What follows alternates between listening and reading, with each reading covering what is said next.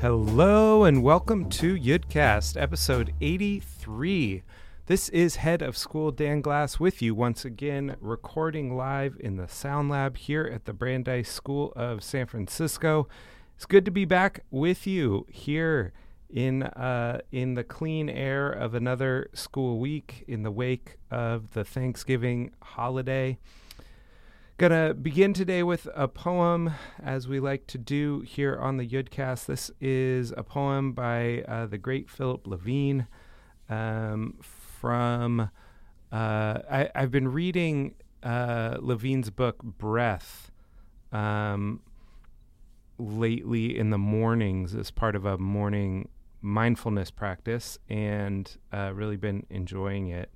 And so I thought to read this poem, an older poem of his than the ones from that collection, called Buying Earth. Time was when I was a boy and a bird called down my name. I went out to the open fields at the edge of my town and opened my eyes to the blazing sky and heard in the turning earth the great groan of the dead as they came back to life. I cried out the few words I knew, my own name and the name of the earth, and so doing I bought the earth forever. It was summer.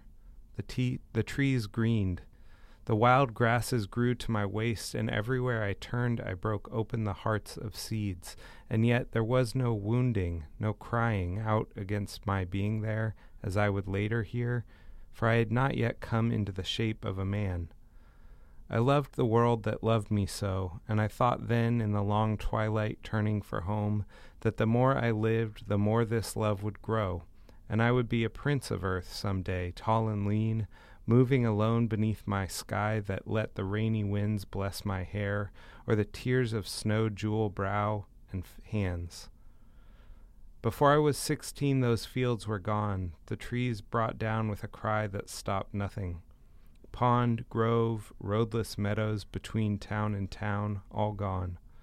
And I walked on in a starless dark where nothing spoke my name. And it was then I became a man, heavy, broken into earth and breaking the earth, so that all the ruined waters and the milky froth of mills might run back to the seas they'd fled. Yes, I became a man that sold himself hand by hand, hour by hour, name by lost name, until there was nothing left to sell, nothing to buy. It's a powerful piece, and one that ties to some of what wanted to share with you this week on the Yudcast, although those last lines, I have to say, just take me so directly to Wordsworth's poem, that the title of which is escaping me right now, but anyway, there's a line in that one: getting and spending we lay waste our powers. The basic argument of the poem is that as the Industrial Revolution was descending upon England and man's relationship to nature, and I say man there not to identify a gendered position, but so I should say humanity's relationship to nature was changing, that we lost the power, lost that sense that we were princes and princesses of the earth, as Levine might put it here. And actually, it's about industrial revolutions of a sort that I had in mind to discuss today. It's, being back this week, I've had a number of conversations about how those of us here in the Bay Area suddenly have a new appreciation for clean air. Something you hadn't thought to appreciate until you suddenly didn't have it anymore.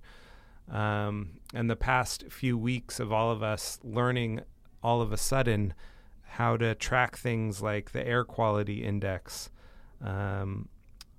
were stark. And in our household, in the Glass household, those days of feeling like smoke refugees provoked many conversations around the dinner table about our world, about fires and what caused them, about the changing climate and what we can do. We made small commitments as a family to each other that felt big for the vehemence with which they were shared. Commitments to packing truly waste-free lunches or learning more about what we can do to support and protect our forests. Coincidentally, we came back Monday to a faculty meeting presenter from the San Francisco Department of the Environment who shared with our team about how we can more effectively sort our compost and recycling and help move toward the goal of being a zero-waste city by 2020.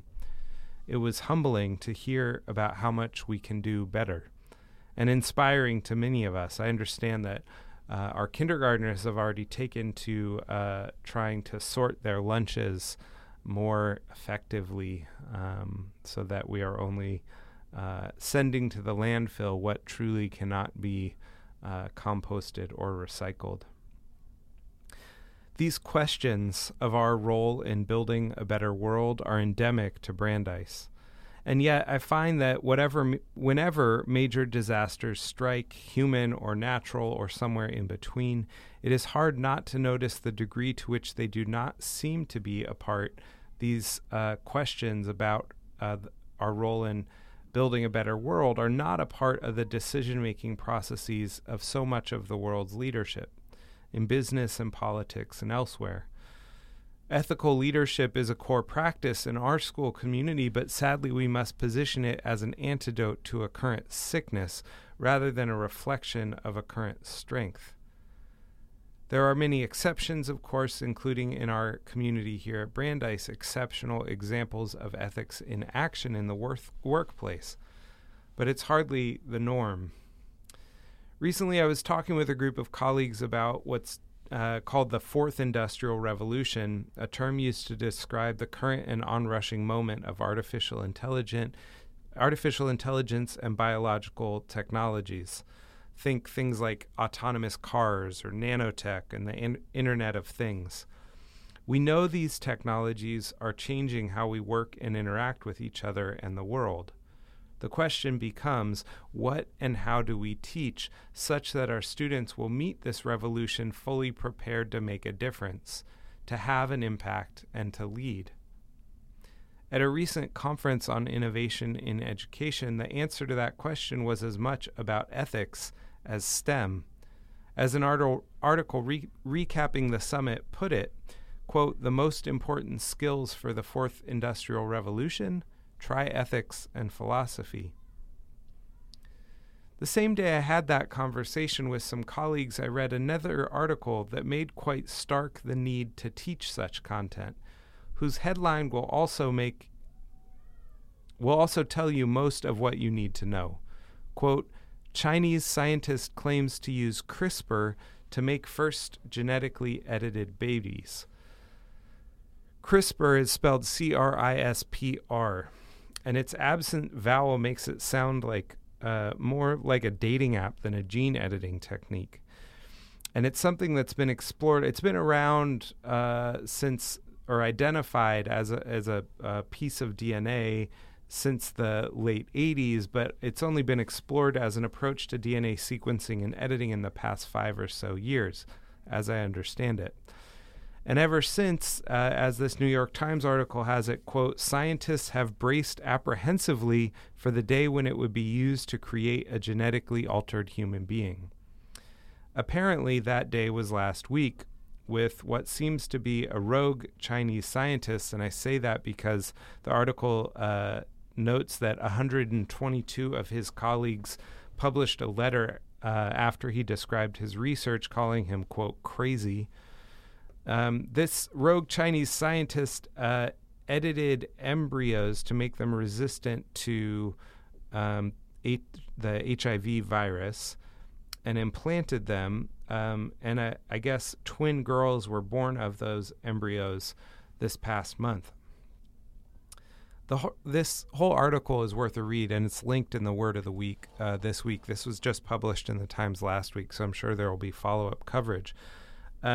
But what really struck me in it is the kind of frantic uncertainty about who should regulate these new and newer technologies as they bloom before our eyes. Should it be governments, professional societies, markets, universities? My answer as a parent to my children and as an educator here at Brandeis is a simpler one. The responsibility is with each of us. Let those making decisions at every level of business, research, or government be armed with a moral compass, a grounding in ethics, so that more decisions every day can be made with the greater good in mind. And with that, I would say, may it be so. I hope not just Brandeis graduates, but the graduates of all of our schools can come away with a real sense of moral and ethical grounding in the world, because certainly the challenges of this century, of this fourth industrial revolution, are going to need it. So I wish you all weekends filled with clean air, my friends. I hope we all remember to appreciate it every day and not just when we lose it. Big Shabbat Shalom to any of you listening on Shabbat. Thank you for being with us here on the Yudcast, and we'll be back with you next week.